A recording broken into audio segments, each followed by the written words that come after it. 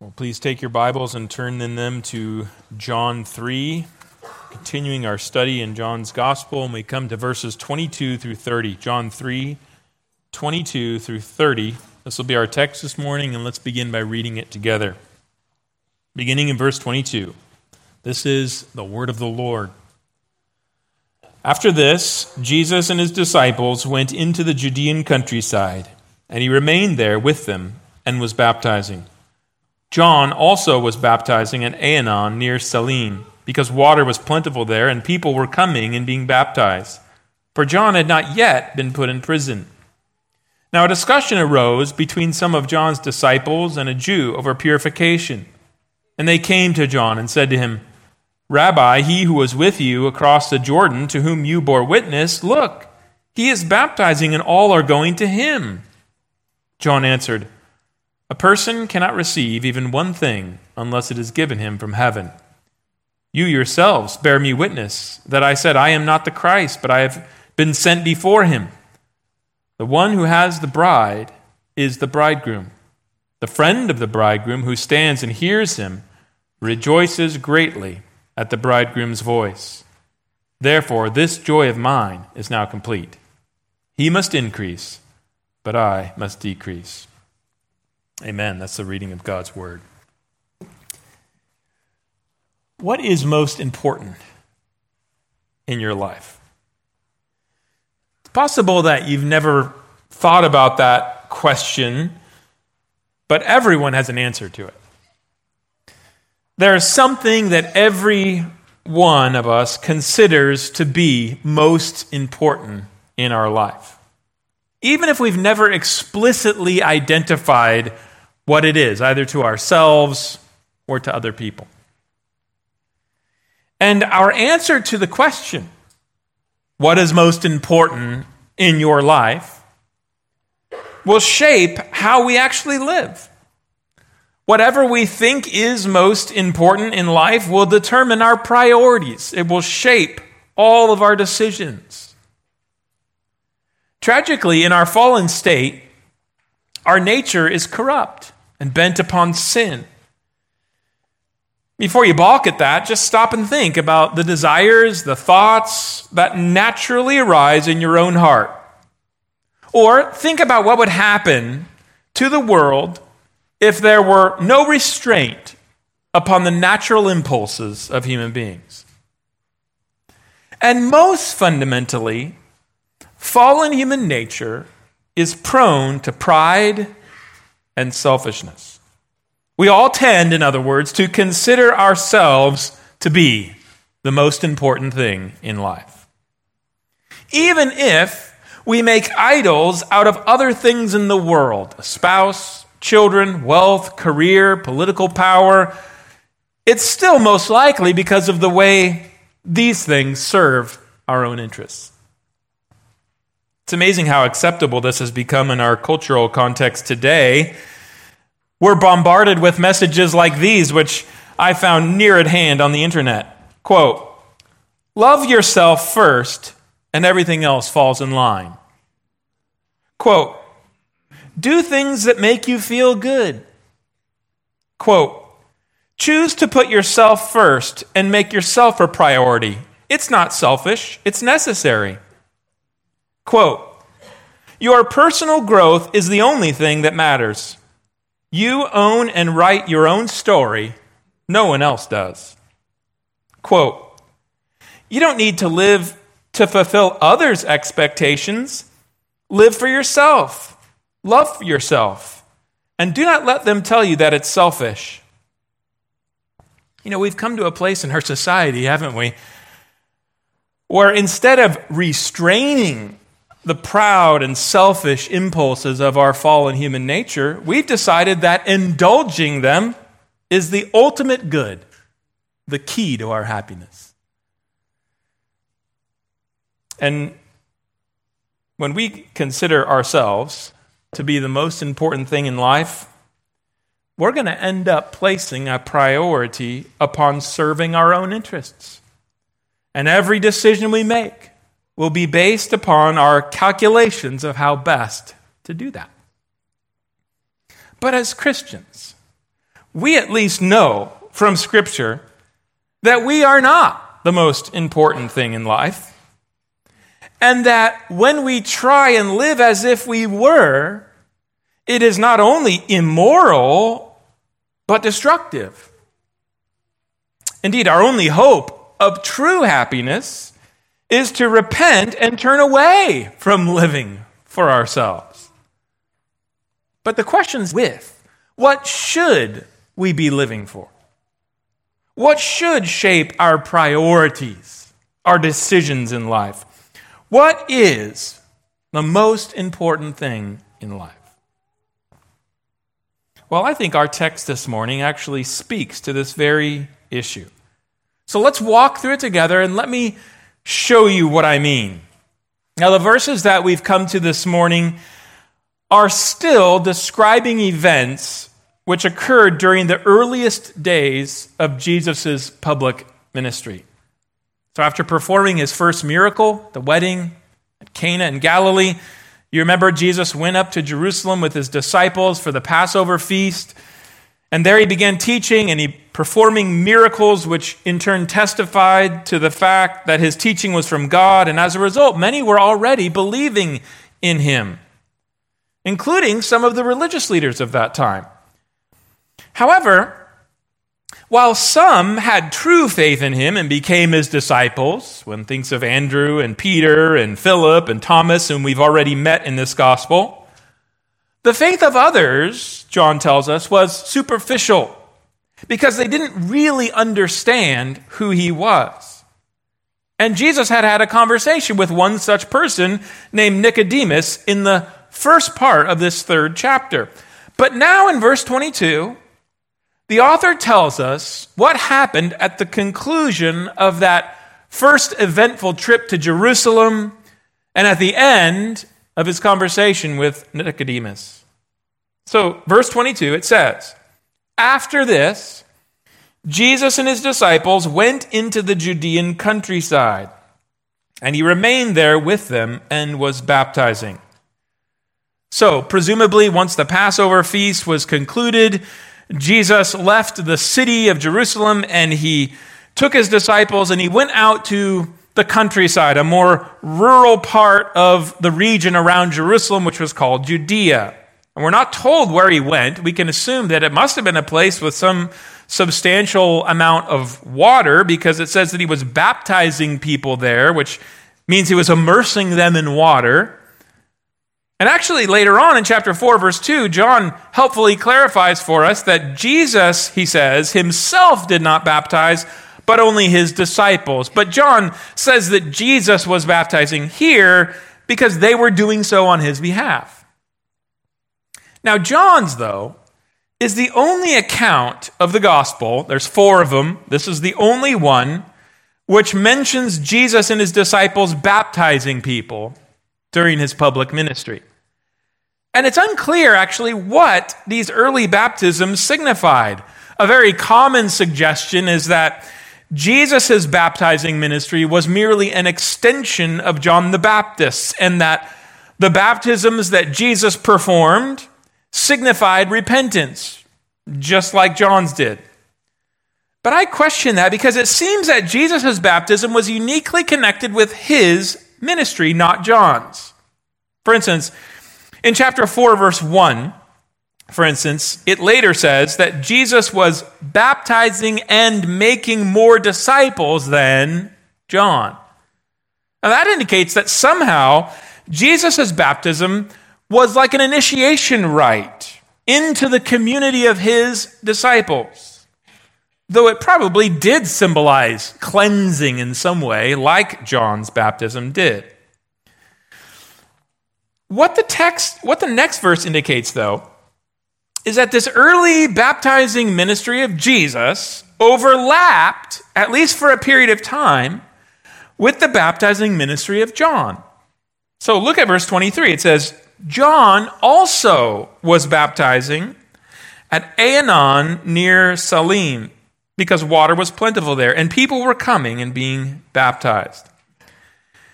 Now, while we're not told the exact location in the Judean countryside where Jesus was baptizing, we are told here that John was baptizing in a place called Aenon near Salim.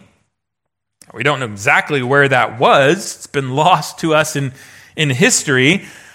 But the implication is that it was relatively close to where Jesus was baptizing. And this led to a little bit of an awkward situation, which we're going to see in a moment. Now, before getting to that, however, John, the author, makes a little comment there, verse 24. And it seems to have been intended to clear up a potential misunderstanding on the part of the original readers, because this is the last gospel written.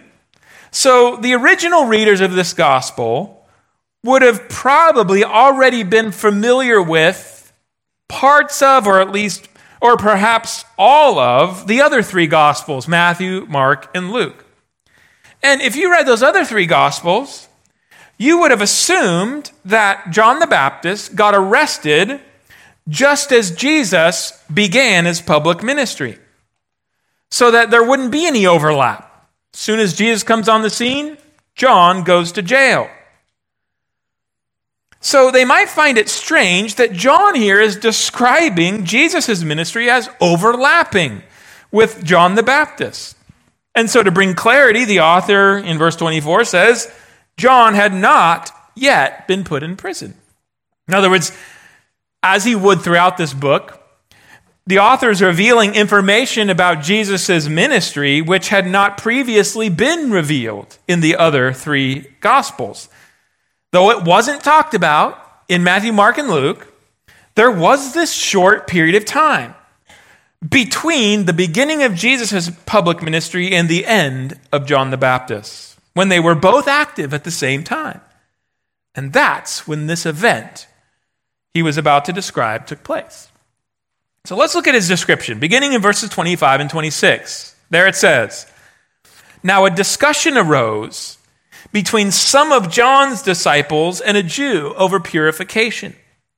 And they came to John and said to him, 'Rabbi, he who was with you across the Jordan, to whom you bore witness, look, he is baptizing, and all are going to him.'" Now, there's some ambiguity about what's going on here. But as best as I can tell, this is what it's saying. That Jesus and John were both baptizing people along with their disciples at separate but nearby locations in the Judean countryside. And some of John's disciples went to the place where Jesus was baptizing, and they had a rough go of it in several respects. First, they saw that more people were now coming to Jesus to be baptized than were coming to their master, John. In other words, their master, John the Baptist, was now being overshadowed by Jesus. And then second, while they were there, they had this run-in with a Jew, it says, a Jewish man, who was disputing with them about the subject of purification. Most likely, this meant he was in some way challenging the legitimacy of their master John's baptism, a rite of purification. And maybe saying that it wasn't needed or it was illegitimate relative to the purification rites that the Jews already had from the tradition of the rabbis. Now, all of this seems to have been sort of a cause for ruffling their feathers. It was a source of consternation for this group of John's disciples. D.A. Carson, I think, sums it up well. He says, apparently, the debate with the Jew fostered further reflections amongst some of John's disciples over the durability of their master's ministry, especially in light of the rising popularity of Jesus. And so they return to the place where their master is baptizing. They're upset. They're worried about him. And they say to him, verse 26, "Rabbi, he who was with you across the Jordan, to whom you bore witness, look, he's baptizing and all are going to him." Now, these disciples of John, they rightly held their master in high regard. But they clearly did not yet understand who Jesus was. And beyond that, out of their zeal for their master, John the Baptist, they viewed Jesus' ministry as a rival in competition to John's. And so They had responded to the success of Jesus' ministry with jealousy and resentment. But when John the Baptist heard their report, his own reaction is quite different, isn't it? And there are 4 elements to what he says in verses 27 through 30. Let's just look at each one in turn. First, we read in verse 27, John answered, "A person cannot receive even one thing unless it is given him from heaven." So here what John is doing is he's acknowledging the sovereignty of God in the relative success of his and Jesus' baptizing ministries. He's not saying that the popularity of a person's ministry was a sign of God's blessing upon it, but he knew that both Jesus and he were doing work which God had given them to do. So he trusted the results to the Lord. John knew that the fruitfulness of their respective ministries was something that was determined by God, and that God's purposes were perfectly wise and good. So he wasn't going to fret about the fact that more people were going to Jesus to be baptized than to him, because he knew this is the will of God. But then we read second. The second thing John has to say in response to the report of his disciples, there in verse 28. "You yourselves bear me witness that I said, I am not the Christ, but I have been sent before him." John, in other words, he didn't resent the fact that people were beginning to go to Jesus to be baptized instead of him, because Jesus was the Messiah, not him. Jesus, not him, was God's ultimate anointed one. That's what the word Christ or Messiah means, because he was the King, the Savior, foretold throughout the Old Testament scriptures. Jesus, you remember John had said, was so much greater than him that John declared he wasn't even worthy to loosen the strap of his sandal. Of course people should go to Jesus rather than him. John didn't resent it at all. Indeed, the whole point of his ministry was to prepare the nation of Israel for Jesus' arrival. As he said, I've been sent before him. This is Malachi 3:1. I've sent my messenger before your face to prepare the way for his coming. This leads to the third thing John said in response to the report of his disciples. We see it there in verse 29. There, John's recorded as saying this: "The one who has the bride is the bridegroom.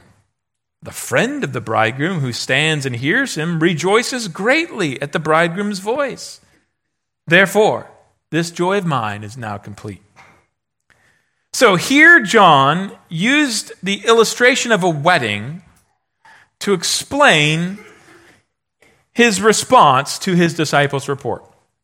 Now, in a typical Jewish wedding of that day, a, quote, friend of the bridegroom, perhaps roughly equivalent to our best man, in that day would take responsibility for making sure the wedding went off without a hitch. And John pointed out that when the bridegroom arrived at the wedding to formally receive his bride, well, the friend of the bridegroom wouldn't be envious of the groom.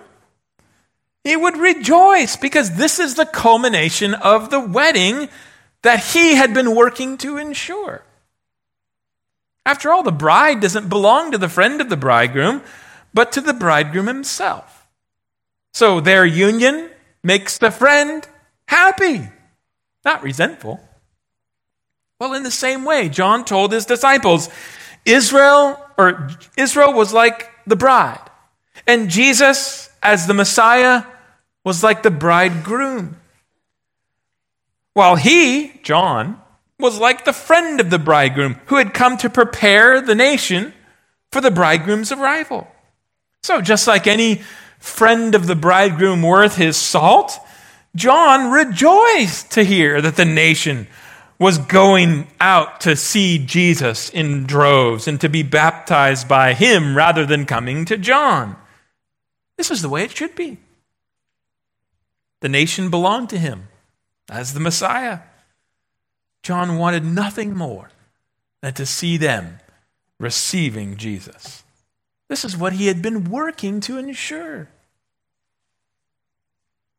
It must also be said that this was more than just a mere illustration. Because you remember, God had established human marriage as a covenant union between a man and a woman way back in Genesis chapter 2. And then he began appealing to human marriage as illustrative of that old covenant relationship that he had established between himself and the nation of Israel at Mount Sinai. So this is just one example, but in Jeremiah 2, 1-2, the Lord said to the nation through the prophet, quote, I remember the devotion of your youth, your love as a bride, how you followed me in the wilderness in a land not sown. But, as we know, Israel was an unfaithful bride to God.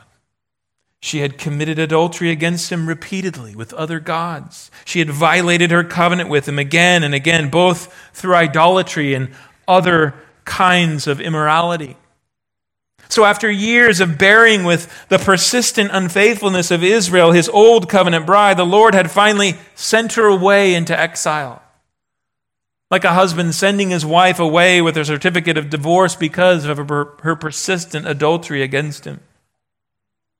So the Lord went on to say in Jeremiah 3, verse 8, she saw that for all the adulteries of that faithless one Israel, I sent her away with a decree of divorce.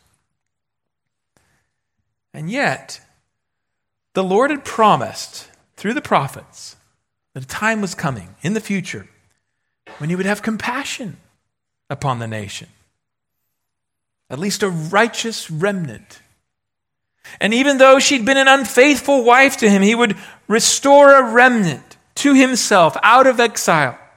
And he would take her into covenant relationship with himself once again so that he might rejoice over her as a husband does his bride. So the Lord declared through the prophet Isaiah 62, 3-5, to Israel, you shall be a crown of beauty in the hand of the Lord, and a royal diadem in the hand of your God. You shall no more be termed forsaken, and your land shall no more be termed desolate. But you shall be called, my delight is in her, and your land married. For the Lord delights in you, and your land shall be married. As the bridegroom rejoices over the bride, so shall your God rejoice over you. Only this time, the marriage relationship between God and his people would never again be broken, because he would establish a new covenant with them in which he would fulfill all of the necessary conditions. And he would so work in their hearts, this righteous remnant of his people, that they would be faithful to him. This is, after all, what Jeremiah 31:31-36 is all about. The Lord said through the prophet, behold, the days are coming, declares the Lord, when I will make a new covenant with the house of Israel and the house of Judah. Not like the covenant that I made with their fathers on the day when I took them by the hand to bring them out of the land of Egypt. My covenant that they broke, though I was their husband, declares the Lord. For this is the covenant that I will make with the house of Israel after those days, declares the Lord. I will put my law within them, and I will write it on their hearts. And I will be their God, and they shall be my people. And no longer shall each one teach his neighbor and each his brother, saying, know the Lord, for they shall all know me, from the least of them to the greatest, declares the Lord. For I will forgive their iniquity, and I will remember their sin no more. Thus says the Lord, who gives the sun for light by day, and the fixed order of the moon and the stars for light by night, who stirs up the sea so that its waves roar. The Lord of hosts is his name. If the fixed order departs from before me, declares the Lord, then shall the offspring of Israel cease from being a nation before me forever. And when you get to the New Testament, you see that these very promises are fulfilled through Jesus, the Messiah. that he is the Lord, Yahweh, come down into the world to take on our very own nature, to become a man, to fetch us as his bride. We hear that he inaugurated the new covenant promised through Jeremiah in his death, even as he held up the cup at the Last Supper, which symbolized the blood that he would shed for his people at the cross, and said, "This cup that is poured out for you is the new covenant in my blood." And then the next day, he secured complete and permanent forgiveness for his people. That is, all who believe in him. Both a remnant of believing Jews, but in a mystery, it turns out, also a remnant from the nations, believing Gentiles as well, because he offered himself up unto death on the cross as a once-for-all sacrifice for their sins. And then, of course, after rising again on the third day and ascending into heaven to take his seat at God's right hand as their king and high priest forever, he poured out the Holy Spirit into the hearts of his people to give them new spiritual life so that they might love and might obey him forever. So now Paul could describe the church, this new covenant people of God, a remnant of believing Jews with a remnant of believing Gentiles added in. And he could say, "Husbands, love your wives as Christ loved the church and gave himself up for her, that he might sanctify her, having cleansed her by the washing of water with the word, so that he might present the church to himself in splendor, without spot or wrinkle or any such thing, that she might be holy and without blemish." And just as a man in Jesus' day would typically leave his betrothed for a period of time and go away to his father's house and prepare a place for his bride before consummating his marriage with her, so Jesus said to us, his disciples. We're memorizing it now, John 14, 2-3, "In my Father's house are many rooms. If it were not so, would I have told you that I go to prepare a place for you? And if I go and prepare a place for you, I will come again and will take you to myself, that where I am, there you may be also." And that Holy Spirit whom Jesus has sent to indwell the church, his new covenant bride, it's also a seal. The Spirit marks us off as the very possession of Christ, his blood-bought bride. And it guarantees that he will return to consummate his relationship with us at the end of history. Indeed, we read Revelation 21 this morning, but 2 chapters earlier, we hear about a vision of that final glorious day and what it will be like. Revelation 19, 6-8, it says, "Then I heard what seemed to be the voice of a great multitude, like the roar of many waters and like the sound of mighty peals of thunder, crying out, 'Hallelujah! For the Lord our God, the Almighty, reigns. Let us rejoice and exult and give him glory, for the marriage of the Lamb has come, and his bride has made herself ready. It was granted her to clothe herself with fine linen, bright and pure, for the fine linen is the righteous deeds of the saints.'" We, the saints, are the bride of Christ, and that speaks of our wedding day.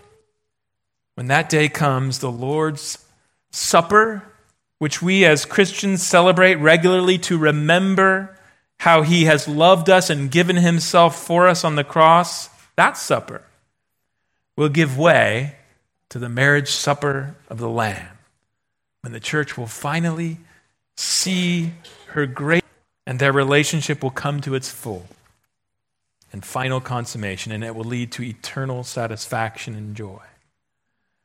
So let me bring this back. You see, when John describes Jesus in this text as the bridegroom, this wasn't a mere illustration. He was tapping into a rich biblical theme which stretched far back into the Old Testament scriptures and was now coming to its long-awaited fulfillment, that Jesus was the great bridegroom who had come to restore a remnant of believing sinners, both Jew and Gentile, out of exiles, to betroth them to himself in the bonds of this permanent new covenant about which the prophets of old had spoken. All this leads us finally to the fourth thing that John said in response to the report of his disciples about all the people were going to Jesus to be baptized instead of him. He said, verse 30, "He must increase, but I must decrease." John began with that little phrase. It's translated, "he must." In the Greek, it's just one little word, dei, and it means it is necessary. And in contexts like this in the Gospels, it always would indicate that something had to happen because it was God's plan. John the Baptist recognized it was God's plan for him to decrease, to diminish, as Jesus, the Messiah, increased, became greater. John had come to prepare the way for the arrival of Jesus. And for a while, this meant that the spotlight was on him as he called the nation to repentance and he baptized them for the forgiveness of their sins. But now, Jesus had arrived. He'd begun his public ministry, and now the spotlight must leave John and shift to Jesus. Because after all, he's the main event, the main attraction. He's the Christ. Jesus himself would say of John later on in John 5, 35 through 36, he would say of John the Baptist, "He was a burning and shining lamp, and you were willing to rejoice for a while in his light. But the testimony that I have is greater than that of John." Jesus, after all, was not a lamp, but the very light of the world. Now, having walked through this text together, let's just reflect briefly upon what its main point is and how it applies to our life. I began this morning by asking that question. What's the most important thing in life? The thing which we ought to be living for, which ought to shape our priorities and our decisions. Well, that text points us to the answer. It's not us, it's Jesus. We are not the most important thing in life. He is. Jesus is the one whom we should be living for, not ourselves. His interests should shape all of our priorities and our actions, not our own desires. Of course, you might say, well, actually, Jeremy, to get technical, isn't it God that's the most important thing in life? Well, yes, of course, but God has revealed himself in the scriptures as triune, as one God in three persons, Father, Son, and Holy Spirit. And what we see in the New Testament is that God the Father has purposed to make God the Son, Jesus Christ, and his work of redemption on behalf of the church, the very goal of human history. You remember Paul's words in Ephesians 1, 9 and 10, where he described the purpose of God, God the Father, quote, "which he set forth in Christ as a plan for the fullness of time to unite to some things on earth." Or again, Colossians 1, Paul said of Jesus that as the, quote, "firstborn of all creation, all things were created through him and for him. For in him, Christ, all the fullness of God was pleased to dwell, and through him to reconcile to himself all things, whether on earth or in heaven, making peace by the blood of his cross." Now, John the Baptist surely didn't understand all of those things the way that Paul did later on, or the way that we do now as we read the New Testament. But he did know the basic truth, that Jesus was the Christ. He was the Son of God. He had come to be the King and Savior of God's people, and therefore he knew his life was all about Jesus. So John, knowing that Jesus was the most important thing in life, he was glad to give way to him, to see people flock to him in droves as he himself diminished into the background. Friend, if you're here this morning and you're not a Christian, you need to hear and understand that Jesus Christ, not you, is actually the most important thing in life. As long as you keep living for yourself or for created things that serve your own interests, other people, your possessions, power, pleasure, you're only going to find emptiness and destruction. Those things are broken cisterns that hold no water. In fact, you have to repent of your pride and of your selfishness and turn to the Lord Jesus Christ today. The good news is that he has come from God the Father.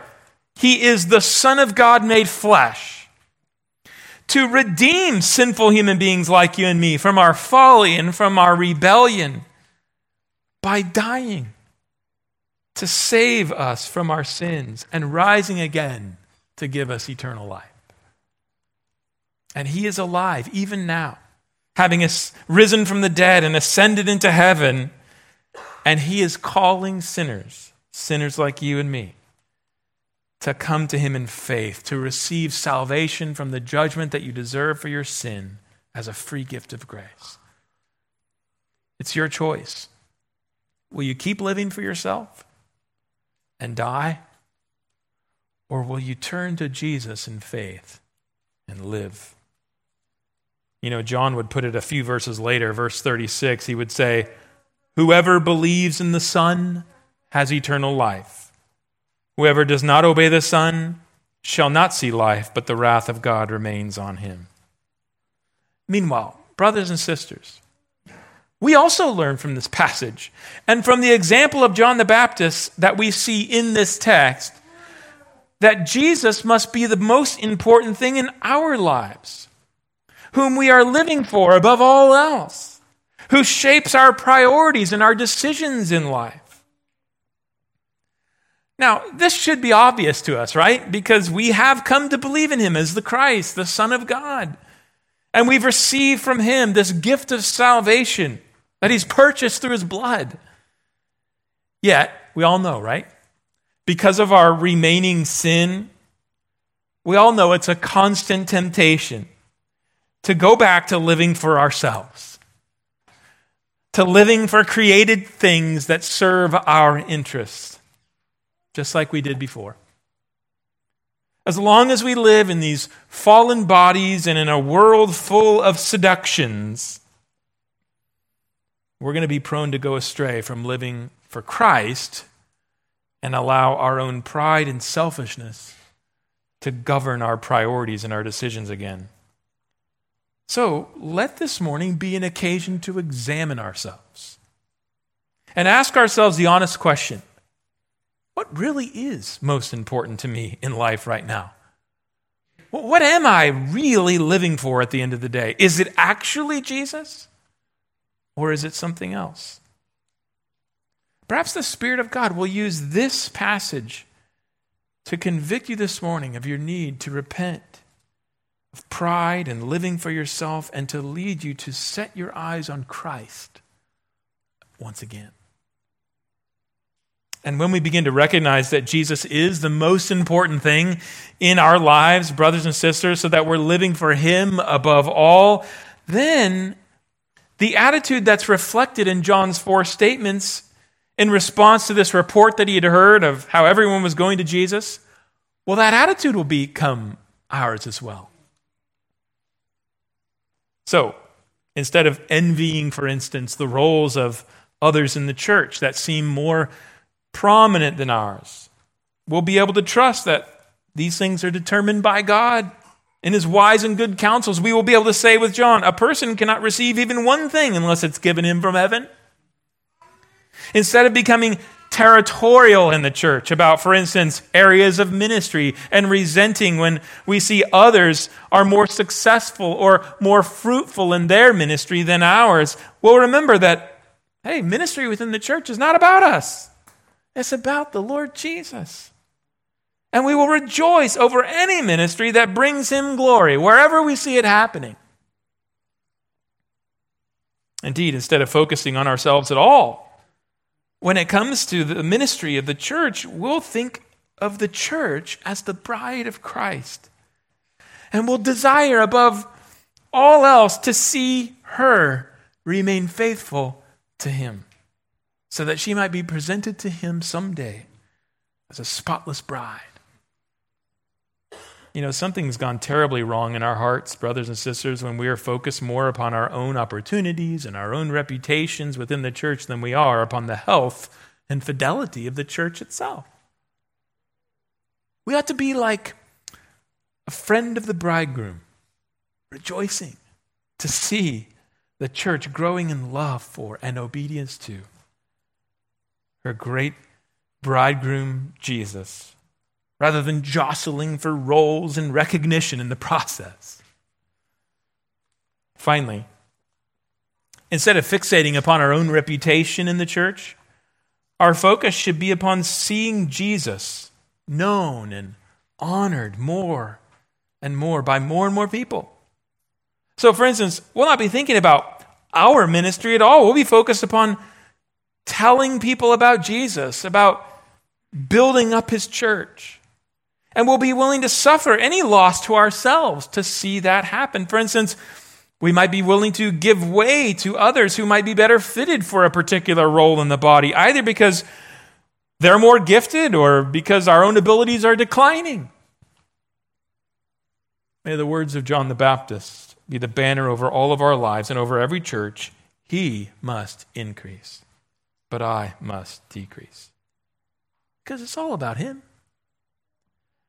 Now, that's not to say, brothers and sisters, that we as Christians, that the church has no honor in all of this.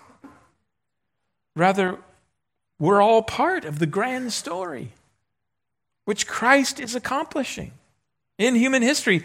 We are, brothers and sisters, that harlotess bride which God has sent his Son, Jesus Christ, to redeem as his own. And since we are the bride of Christ, well, his glory is ours because we are united to him. He has given us his own name. He has crowned us with his steadfast love.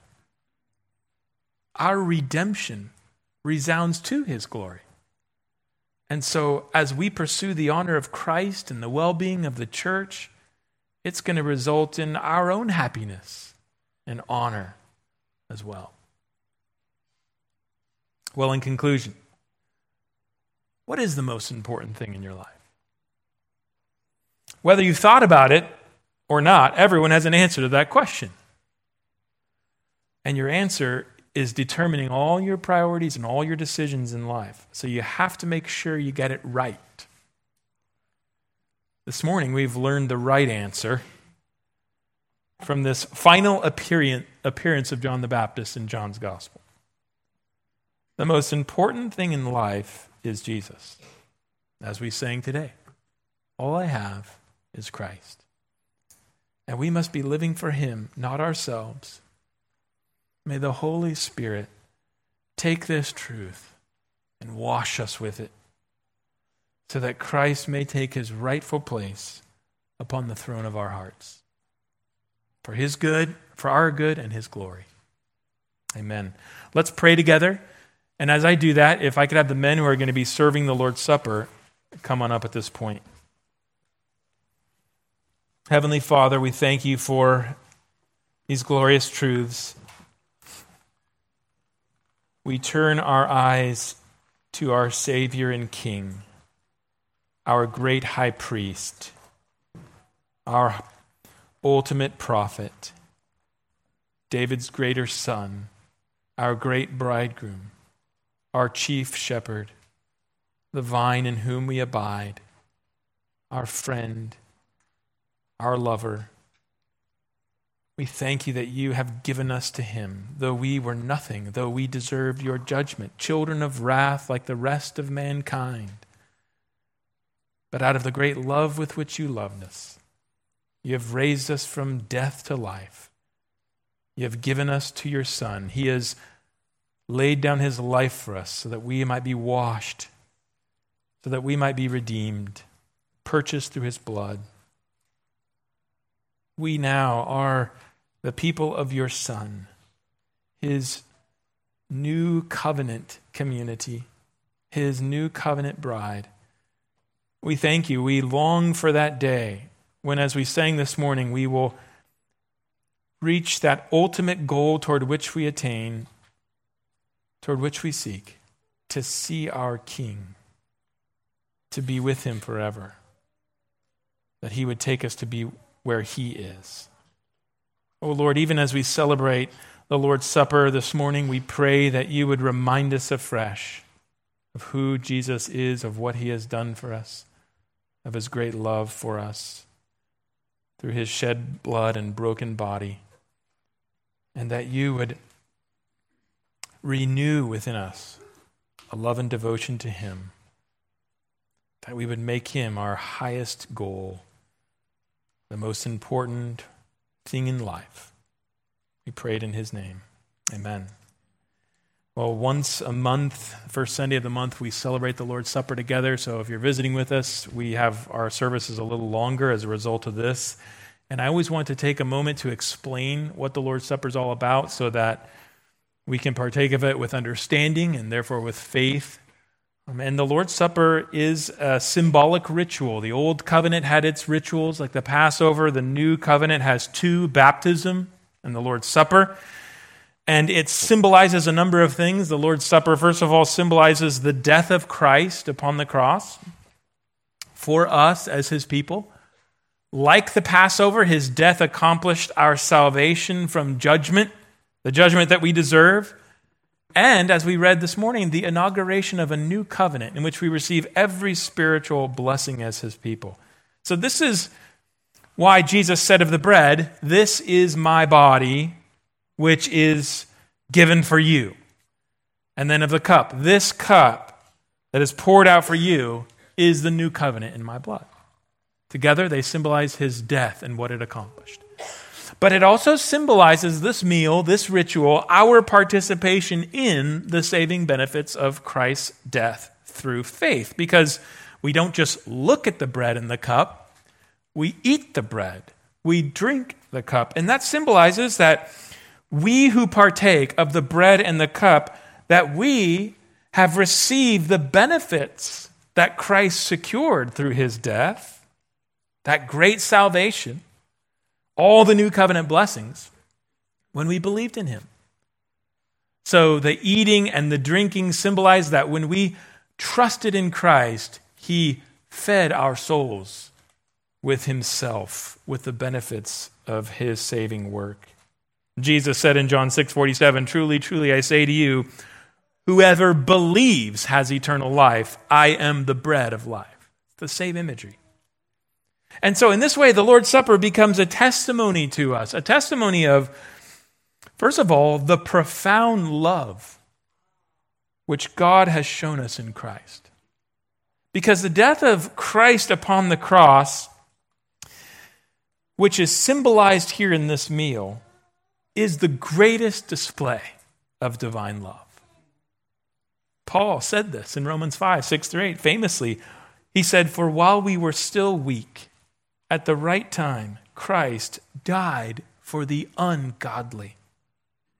For one will scarcely die for a righteous person, though perhaps for a good person one would even dare to die. But God shows his love for us in that while we were still sinners, Christ died for us." The Apostle John said the same thing in 1 John 4:10. He said, "In this is love, not that we have loved God, but that he loved us and sent his Son to be the propitiation for our sins." So every time we partake of this holy meal together, we should see in it our Lord Jesus Christ reaffirming to our souls, sealing afresh upon our souls by the Spirit as we partake in faith, his love for us as his people. And it should stir up fresh love for him in return. He who loved us and gave himself up for us. But even as I talk, you can recognize this meal is for Christians. It's for the new covenant community of God's people. That means if you're not a Christian here this morning, you should not partake. Please do not partake. There's no shame in that, in the sense that we're glad you're here. Let the elements pass by. For you, they testify to what you need. You need the salvation that is represented in this meal. And I hope that today will be the day that you repent of your sins and put your trust in him so that you can be baptized and join the church and partake of this meal as a member of the new covenant. Also, we have to say every time that Paul's teaching in 1 Corinthians 11 makes it very clear that even if a believer is living in unrepented sin, we all come to the meal with sin, right? This is an occasion to confess our sins afresh and know that it's through his death that he's secured our forgiveness. But if you are here this morning and you're living in sin, whether known or secret, and refusing to repent, then you should not partake of the Lord's Supper until you are willing to repent and make things right with the Lord. Paul says if you do, you could eat or drink judgment upon yourself. It does not mean that you can't be struggling this morning. If you're willing to repent, come to the table. But if not, you need to let the meal pass by. And you need to do business with God. And hopefully this would be an occasion for you to be convicted of your sin and make things right with the Lord. Well, let's pray together for the elements, and then I'll have the men pass them out. And I want to remind you that as they get passed out, there are some special pieces of bread that are those that have gluten intolerance. So if you see those, don't take them unless you need them. And remember that there's 2 cups. One has the juice and one has the bread. So just take them and then take them apart and you'll see both the elements. But let's pray together. Father, we thank you. We thank you for your salvation of us.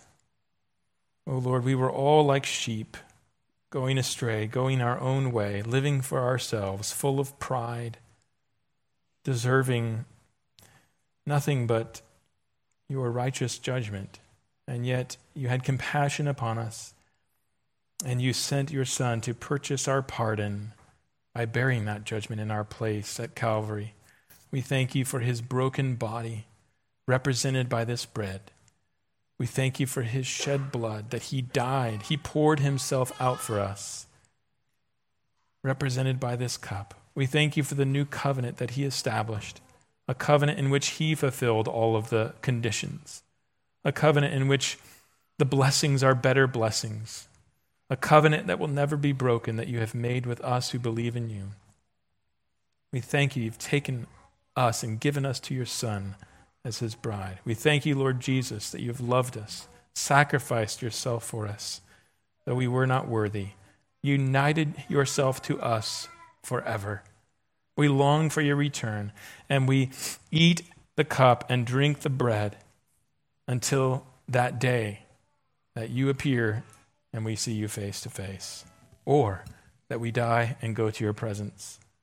So please bless our partaking of the Lord's Supper this morning. Let it be food, nourishment for our souls. Let it stir up within us fresh faith and love for Christ, a covenant renewal, so to speak. We pray it in Jesus' name. Amen.